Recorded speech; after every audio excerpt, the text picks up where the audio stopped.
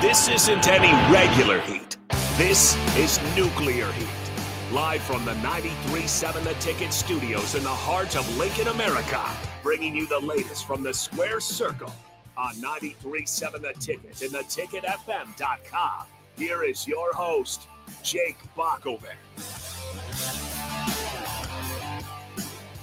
It's good to be with you guys once again. Another WWE week in a review, and it's the wrestling's been good. It's been a fun week to go over. Once again, premium live event this weekend, Survivor Series, War Games in Chicago. So we got plenty to break down there. And in that case, we usually spend a lot of times on the premium live event and Raw, of course, because SmackDown is a little bit older. We'll jump a little bit into SmackDown, just the notes that were important as we lead this thing off.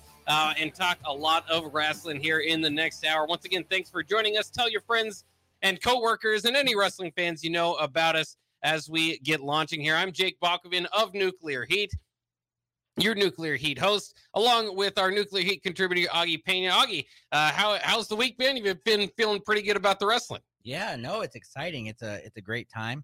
A lot of great things have been happening. You know, I haven't felt this excited for some things, in quite a while. So yeah, it's been great. Yeah, I mean, the question, and we'll get into it, obviously, here as we're recording on a Wednesday. We're not going to pretend like there's no spoilers that we can't talk about, but the question kind of remains to me as we can continue to see different guys pop up and all these different angles of guys trying to get redemption on the bloodline is eventually like, who's going to take that WrestleMania match? And we'll talk about that as it goes on. But I love how open and I mean how many options they have for who's going to take on Roman Reigns, obviously at WrestleMania, and then just booking it out from here. The Royal Rumble, the next pay-per-view premium live event that's coming up. We've got like 2 months to go until we get that going. So it's going to be a lot of weekly episodic television that they're going to have to carry over. Obviously, battling Monday Night Football. I think this past week's Raw had its best ratings in years, at least during the Monday Night Football season. So a lot of good things in wrestling going down. Once again, let's jump into Survivor Series War Games here in just a second. But first, we got to take a few notes from SmackDown from last week. Quickly, just the matches that happened there in our SmackDown in Review segment here. The undisputed WWE Tag Team Champions Finn Balor and Damian Priest defeated the Street Profits. Not much to say here. Obviously, this was the right move going into War Games. You wouldn't want to strip Finn Balor and Damian Priest of their belts and their momentum going into War Games. But more importantly, what does it mean for the Street Profits? Bobby Lashley standing backstage, wasn't happy. B-Fab keeps hanging around him, so there's got to be an angle there. They've already kind of done. He doesn't quite trust the Street Profits. I don't know if that's the way to go. I kind of want to see him pushed, and you thought that maybe this would be the push, but it certainly wasn't the time to give them the belts. No, not at all. And I feel like the WWE is starting to give up on the Street Profits. They have a plan for them, but right now it just all looks lost. Man, these guys had so much potential, and it's just they're taking L's every week. It looks like. Yeah, it's kind of weird. And of course, they have these number one contenders matches and stuff that kind of I love it because it gives the matches on SmackDown and Raw some stakes to it. But usually once you win that and then you go up and finally take on your match and it's on a Raw or it's on a SmackDown, it's not in a premium live event, you're usually not going to end up winning. So it's kind of interesting to see how that plays out. Kevin Owens and LA Knight defeated Grayson Waller and Austin Theory. And again, I said this last week, I kind of feel the same here, is that while it's fine, I don't see a long-term booking with Kevin Owens and LA Knight being together against these two. It's interesting because Austin Theory, who WWE has put everything in, give him, Undertaker and John Cena and just Vince McMahon and left and right. He's got the rub from everybody. They seem to finally table that, make Grayson Waller seemingly the leader of their group, and Austin Theory just kind of the guy that's going to talk trash a little bit, but doesn't get a whole lot to say. Do you think that's the right move here for Austin Theory? Yeah, I do, because months ago I said I believe that Austin Theory probably needs to go away for a while. They need to cool down on him. They need to stop trying to push him down everybody's throats. And I think this is a good way to put him. He's still on TV. He's with Grayson Waller, who had his hot streak, I'd say, during the summer. So he's kind of up there. So yeah, I think this is great, kind of just having to be that secondary guy. Yeah, and we'll see what it means for Kevin Owens and LA Knight. It's kind of temporary feud type of stuff for those guys. And basically, they don't have anything for him right now, so you get him battling some of the heels. Santos Escobar attacked Carlito ahead of the Survivor Series match. This ultimately led to a change at Survivor Series where Dragon Lee took Carlito's spot. Dragon Lee, who's not even in LWO, but I guess maybe he's just a part-time member. I mean, I don't really know. This, in my mind, was definitely not the move. We talked about last week how Santos Escobar, taking on Carlito was hardly premium live event worthy, but, I'd still watch it because I was interested.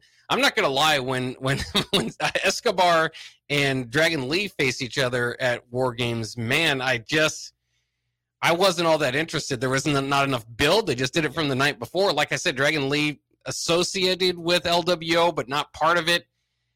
Yeah. I just don't know where this came from to do this. And Carlito, they brought him back. You're kind of excited to see him in singles action. That was kind of the one way to kind of say, well, okay, I could see this in premium live event just so I could see Carlito battle again. And one of his bigger matches, I know he fought one, it would be his first singles matches, but his first feud. And maybe they're building it up for Carlito and Santos Escobar to eventually fight at in a couple months, I suppose. But talk about something that doesn't make too much sense to me. Yeah, you last week asked if I felt like this match was supposed to be on, felt like a premium live event match. It felt like a SmackDown match with Carlito on it, and then you take Carlito out of it. It felt like a house show, like that's a match you put on a main event. There's no build behind it. I know Dragon Lee, I think, is big within NXT. I want to say, but if you don't watch NXT, you have no idea who this guy is. Santos Escobar, I mean, they're trying to push him. It's not going great. I think they held on too long before they had this heel turn for him. This, when it comes down to War Games, I mean, this really became the popcorn match, the bathroom break.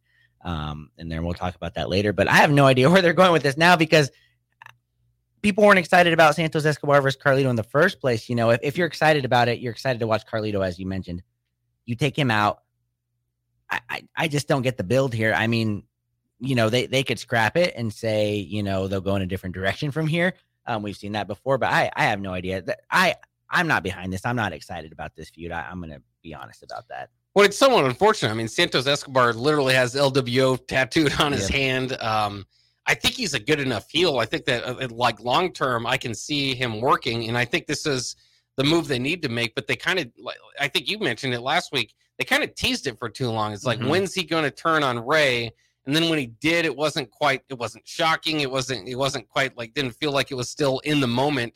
And then they take Ray out of it immediately and start having him fight different guys. And again, if it's Carlito, it makes a little bit of sense because that's where the feud broke up Escobar from LWO, but WWE sometimes just gets in their own way. Yep. And that was the case here. Another match on SmackDown, Pretty Deadly defeated the Brawling Brutes. The only interesting portion of that is that Ridge Holland walked out on Butch. Are you interested in a Brawling Brutes breakup?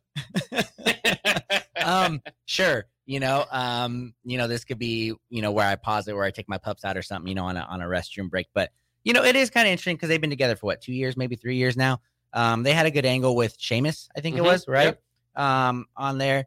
I mean, they're fine in the ring, but they're not that interesting. They're mid card at that. But unfortunately, this is probably going to take up the next 3 to 4 months of a segment on SmackDown. So yeah, I just don't know about it. I think those they do this with a lot of tag teams where I don't think either of those guys is ready for a singles push. They're not exactly extremely hot, but as we mentioned at this time last year, they were in the War Games match. Yeah. And as long as they have Sheamus, and he's been on the side with a little bit of an injury, but as long as they have Sheamus, you feel like at least they've got a leader, they've got a faction. Yeah. They can brawl around with some of the other factions that WWE has going. I don't know if I'm even interested in watching a Ridge Holland Butch feud. And then I know that whoever comes out on top and whoever doesn't, it doesn't really matter. Yeah. That neither of them is ready for a singles push with those characters. So interested to see where it goes from there, but interested like watching a car wreck. Bayley and Asuka defeated Charlotte Flair and Becky Lynch in the main event. No reason to talk too much about that because we'll get right into War Games. But I guess the only note from that is that Charlotte Flair and Becky Lynch, can they get along? Can they coexist? That angle that WWE also often pushes. Going into War Games, that was kind of the point of this match. So we'll open it up with Chicago Survivor Series War Games. Obviously still waiting from the previous week's Raw to see Randy Orton. Everybody was kind of waiting for that, but instead we started with the women's match of War Games. Bianca Belair, Charlotte Flair, Becky Lynch, Shotzi taking on Damage Control in the War Games match. Damage Control, by the way, came out with masks. I thought the presentation looked really good. And then from there, I thought it was a really good match. High flying. I thought this was probably the highlight of the night, to be honest with you. Io Sky put a trash can over her head at the top of the cage and jumped down on everybody. I thought that was awesome. And then the Queen Charlotte Flair did a similar move where she did a moonsault that she normally does from the top ropes, which is already one of the most impressive moves in WWE. But then to do it from the top of the cage was very cool. Ultimately, though, Becky drove Bayley through a table with the manhandle slam, and the good guys win in this case. Maybe some other notable events of that match that you can kind of point out or think that it helps for Shotzi or one of these other girls. What were your kind of thoughts about the women's War Games match? I thought it was great. I'm going to start out by saying I was very confused. I forgot in War Games it's not an elimination style. It's once everybody's in, it's the first pin gets it. So that confused me. So I apologize about last week. I was wrong about the elimination style of it, but I thought it was great. I thought it was a really good way to start this premium live event, to really get the fans going.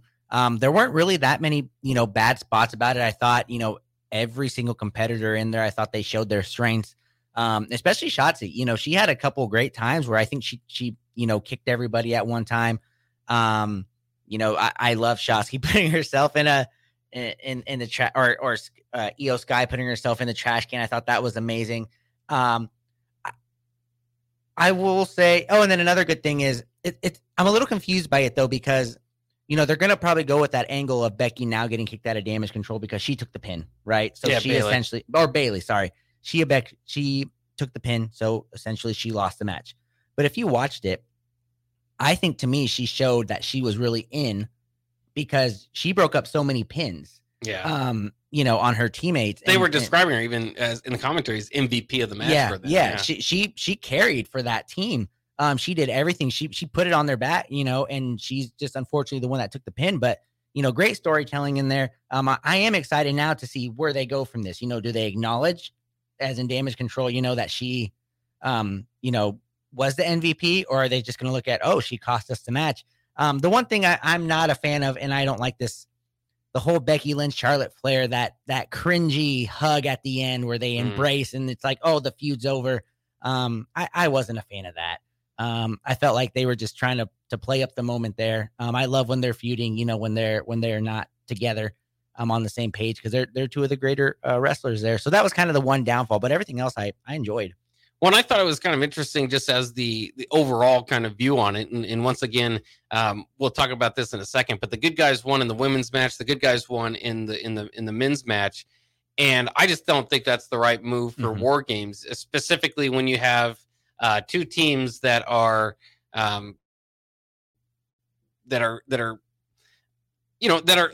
teams. Damage Control is a team. Judgment Day is a team. The other side, the good side of this is just a bunch of single stars paired together. Yeah. And so how you don't push the teams, how you don't show them with the victories at the end, at least in one of these matches, kind of blows my mind. Yeah. And I don't get it, because Damage Control now, like you said, there's questions on it when they should be the strongest faction and the biggest kind of talk going into SmackDown this week. Now it's just kind of like, but at the same time, for both Damage Control and Judgment Day, they lose these War Games matches, but they don't lose their belts. Io Sky's still the champion.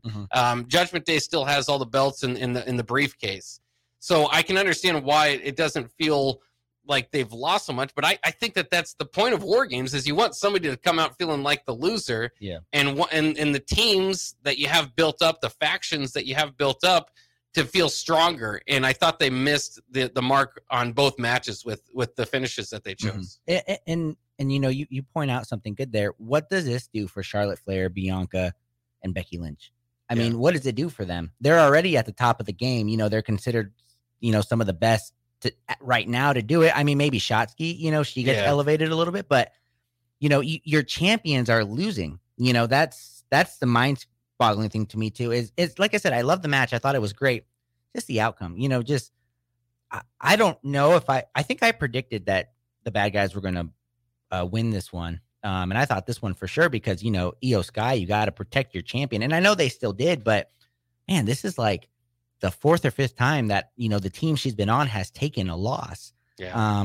And instead of building up, Damage Control, who I think that, eventually when Bayley splits, that's going to be one of the bigger storylines. They could have done something with this. And cause like I said, that the other team didn't need this. They don't need a push like that. They can jump in, especially Charlotte Flair, she jumps into title pictures the minute she comes back after being gone for a year. So yeah, that's I agree with you on that. Wasn't too happy about that. Like you said, Shotzi probably gets a little bit from this, but I highly doubt we're going to see a Shotzi WrestleMania match. So I don't get the whole point of it. Might help her with her next feud. We'll see where she goes from here. By the way, I just think it's funny. The commentators, when they talk about Shotzi, is just like, she's unhinged. She's crazy. And you're just like, but why? Just because they shaved her head off and now she takes some extra time to put spikes in her hair. I love how they do that with the kind of the wrestling gimmick. They do that with a lot of guys and gals over the years. It's just, if you don't have anything else, just say she's crazy. He's a lunatic, and you just go over there. But there's no really meaning behind it, and so it's just kind of a funny gimmick that I think is overused at times without reason to believe they're crazy. Like, what's the crazy thing that Shotzi's done since she's been on the roster? I don't remember it. No. Then we have the Intercontinental title match, Gunther and The Miz. Ultimately a very hard-hitting match and lived up to the expectation that you probably would expect between the Gunther and Miz. A submission by Gunther to Miz's back ultimately retains the Intercontinental title. And it made me uncomfortable to watch Gunther press that knee into Miz's back because Miz's body's not supposed to bend that way. So you can kind of see it with like the front part of Miz's body. So it was a very believable submission and kind of interesting. I don't think we have too much to talk about it with Raw, but the only thing that I find a little bit interesting from this is the next night, Miz confronts Gunther on Raw and basically gives him this idea that he wants to fight again or whatever. But part of it was, you've got to respect me. And Gunther says he respects the Miz. Meanwhile, the Miz hit him in the balls twice. That's not fluent storytelling. You wait 2 days and then respect somebody that hit you with a low blow. So I think that's kind of something missing a little bit from the storyline, but ultimately Gunther winning, certainly the right decision. And the Miz is supposed to be the heel in all this, right? He's supposed to, or the baby face, he's supposed right? to be the face, the face in this. And I mean, he's the Miz, but I thought it was a good match. I will say this: wrestling is fake. It is fake, but oh my goodness, have you ever been put in a Walls of Jericho by a cousin or anything like that? No. They hurt. So when you see, these wrestlers take moves like that, as you explained, they're putting their body through something to entertain us, and you really got to respect that, especially somebody like Gunther, who, if you saw him, he was like a 300-pound, man, and now he's really slimmed down. Just the work they put through, and I thought it really showed. I thought it was a good match. Yeah, the next match was Santos Escobar, who defeated Dragon Lee. And then the match after that, I guess we already pretty much talked about that. There's not much to go through there. With apologies to Dragon Lee, he's, another of a long line of entertaining high flyers, but not much luchador. Else. Yeah, luchador. And Rey Mysterio has apparently said he's the next luchador. I think that Rey's also said that about several guys over the years too. So that's kind of falling on deaf ears a little bit. But anyways, then we had the Women's World Title match. Rhea Ripley ultimately defeating Zoe Stark. I thought Rhea Ripley had a good look. She always comes out with a new look for premium live events, which is common among wrestlers. But I think she's done a particularly good job. Maybe it's just because of the assless chaps or whatever. No, that's what. But no, she didn't end up beating Zoe Stark. And I thought this was a good, hard enough hitting match, which is what I expected. Like the ending is what you expected. But I thought Zoe Stark did a good job to get over without going over once again, which is basically putting on a good enough match where the loss doesn't hurt you in defeat. Yeah, and I'll say this, Rhea Ripley is pretty good in the ring. She still has some work to do, but for being a champion, she's pretty good. I kind of like this, two strong women, going at it. I thought it was great. And, I'm excited to I was excited to see what they were going to do with Zoe Stark. I think we'll talk about this, what they did to her on Monday Night Raw. But, it's great for Rhea. She's going to continue to just go through the roster until they, eventually feud her with Charlotte or Becky Lynch or somebody like that. But I thought this was a pretty good match. And I'm happy to see her finally wrestling. Because they went 4 or 5 months with her not wrestling. Their premium live events, no women's champion on it. So I thought this was a really good time for her, and I thought it was a good match. Yeah, I think Zoe Stark has risen up. It's a very short time. Obviously, came in paired with a legend that kind of got the rub there, so that helped. But in a very short time, she's believable as one of the top challengers to Rhea Ripley. But like you said, once again. Once we get into Raw, maybe that was downplayed a little bit coming off the premium live event loss. Once again, talking about Survivor Series War Games, let's get into the men's match between Cody Rhodes, Seth freaking Rollins, Sami Zayn, Jey Uso, and maybe Randy Orton against the Judgment Day and Drew McIntyre. It was a good enough match as it went along. Like you said, kind of the format here, you let one, you start off 1-on-1 and then the advantage brings on 2-on-1 and then 2-on-2. And then so we're slowly releasing these guys out there. And then eventually you can get the pin once everybody from the match is in. Hard-hitting match. Guys were bringing in different weapons, so kept it interesting. But the buildup was really to see if Randy Orton was going to be there or not. And after it looked like he wasn't, which was kind of weird, they did the... They did a little talk with Judgment Day, kind of their locker room backstage, saying, I don't think he's going to be here tonight. I heard he's not going to be here tonight. So they did a good job of kind of building it up. But ultimately, he didn't come out. And then they started beating up everybody, including Seth Rollins. And that's when Rhea Ripley's music hit. And she came out to the arena to try to cash in Priest's Money in the Bank. Just before they were able to do that, of course, the Viper's music hit, and he comes out and makes the save. They did a spot here where all 5 members of Orton's team paid homage to him by hitting the middle rope Hangman's DDT, which was kind of cool. They also had a moment in the match where Orton was considering attacking Jey Uso, again, to get the revenge on the Bloodline. Jey Uso's kind of looking out for everybody, even his teammates, is the story they've been telling. So add RKO into the mix there. And then a really cool spot was when Rollins and Zayn threw JD McDonough off the top of the structure to Orton, who used that to do the RKO. And that should have been the finisher. I think that you could have had an all-time moment there. Maybe they still think they did, but you can't quite do it because we need Cody Rhodes to ultimately get the pin. So I didn't necessarily like that. They had him hit the crossroads on Priest, which has been a little bit of my concern and my problem with Cody Rhodes all along. And I'm not too, I mean, the crowd loved him. I understand the push last year and the continued, elevation and understanding where he is. I just always feel like his finisher just looks like a standard move. Yep. And I just feel like he needs to have a bigger finisher, because for that to take down Priest, who you're trying to build up, I just didn't think necessarily was the way to end that match, especially after the RKO from the top ropes is, it just kind of shows the difference between a move that should end a match and one that shouldn't. In any case, so the good guys win here. We've talked about how I don't necessarily think that was the way to go. Kind of taking a little bit of the steam from the Judgment Day as they move forward. And again, I don't know who necessarily on the good side benefits from this too much. And then, of course, the biggest moment of Survivor Series and War Games, and really, to me, the moment that saved the pay-per-view, because I think I was a little bit disappointed. You had 5 matches. Like I said, I didn't agree with all the booking. Outside of the War Games matches, I think the singles competitions were rather predictable, if not, uninspiring. Yep. But CM Punk made his return to WWE. His music hits. The place goes crazy. Of course, Chicago is hometown. It's a moment that I never thought that I might see again. particularly because of the way that he left AEW. Yeah. I didn't know if you're worried about locker room problems there or not. WWE decides to bring CM Punk back. I do have a little bit of a downgrade, I suppose, with the way they brought him back, not just in Survivor Games, but last night on Raw, because he just comes out and stands there, and that's the end of the pay-per-view. Yeah. And I just think if you've got this once in a lifetime type of return, you bring it in hot. And I thought that was a little bit of a problem what they did with him in AEW is when they brought him in, they didn't immediately push him to the top, feud him with the top guys.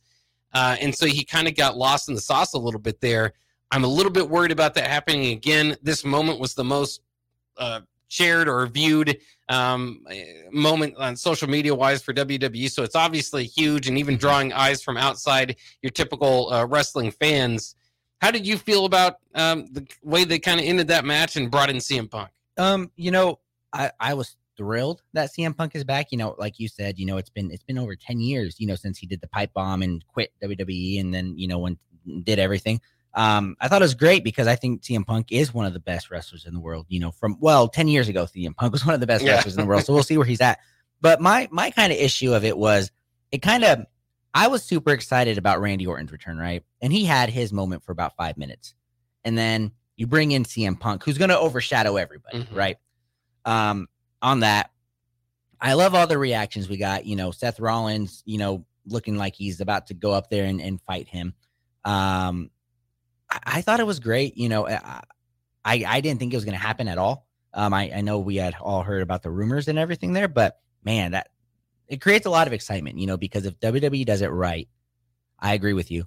They need to push him to the top. I think the feud with Rollins needs to start now. Royal Rumble, because we got what, 2 months for it. But I agree with you. I mean, just having him. I hate when they ended on this. And they do this on a couple premium live events, when they have returns or something. It's the guy comes out, the guy says hi, it's hot, it's huge. And then that's it, So for us fans, that aren't at the event, you don't see anything else. You don't see them signing, you don't see him do that. And I think they kind of trolled us a little bit because it looked like Survivor Series was going to end. Mm-hmm. I think the screen even went black for a second, didn't it? And then it comes back on. I think they brought up the little WWE logo in the corner and stuff. So it was like, yeah, it's over. Yeah, with that. And I thought that was pretty cool, and then his music hits and you're like, no way, But one of the funnier things, and I didn't notice this when I was watching the premium live event, though, was when Seth Rollins was upset, doing all that stuff. I didn't realize it was Michael Cole that was holding him back. Yeah. I didn't notice that. I'm like, okay. Now this is not believable because Michael Cole is probably smaller than I am, and he's holding back Seth freaking Rollins, I was like, that doesn't make sense. But no, I thought that was fun. And one more thing I want to say, Randy Orton looks swole. Oh, yeah. He looks huge. He looks like he's in the best shape of his life. Man, he just needs to shave his head and go back to that 09 legend killer Randy Orton. He's so close. He's got the buzz cut, but man, he looks jacked. He spent a lot of time in that weight room, you could tell, while he was gone. It's just so weird seeing him as a baby face. It was weird seeing him like it's almost like he went over the top at the end of the match. I don't know if you saw that, but he went. It's great. It's great to have him back. I've been wanting him back for a while because I think now, what we're going to talk about, his potential feud, I think can be great. And I don't care if he wins it, and buries people, but, I'm just happy to have him back. And then CM Punk on top of it, man, it was a great night. It was a great ending to the show. I wish they would have done more with CM Punk, but it was fun. Yeah. And I think too, a little bit of, again, you get what you get here in WWE, and it's exciting to get those returns.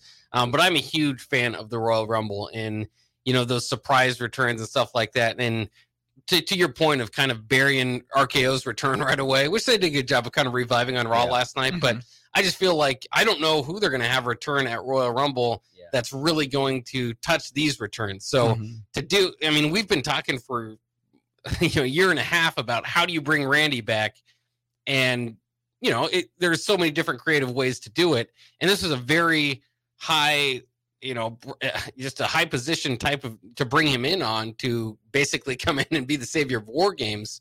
But I would have liked to see one of those guys come back. I would have probably, if I was booking it, probably save it for Royal Rumble. Can you imagine The 30th guy is CM Punk out, and I mean, see, that would have been an all-time moment. I was thinking about that too, but we also got to think now.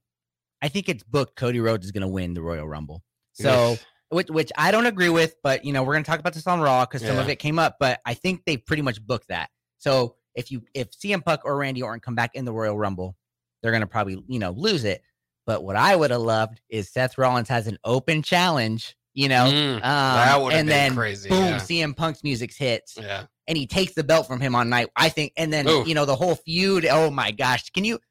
I gave myself goosebumps there, man. Props to me. That would have been amazing. You should call WWE. You might have a job there writing. As we all like to do our own fantasy booking and think we could do it better than WWE. It just, to me, feels like maybe there could have been a little more creative juice there. All right, we're going to review Raw here in just a minute. We got to take a quick commercial break. We'll be back with more here on Nuclear Heat on 93.7 The Ticket.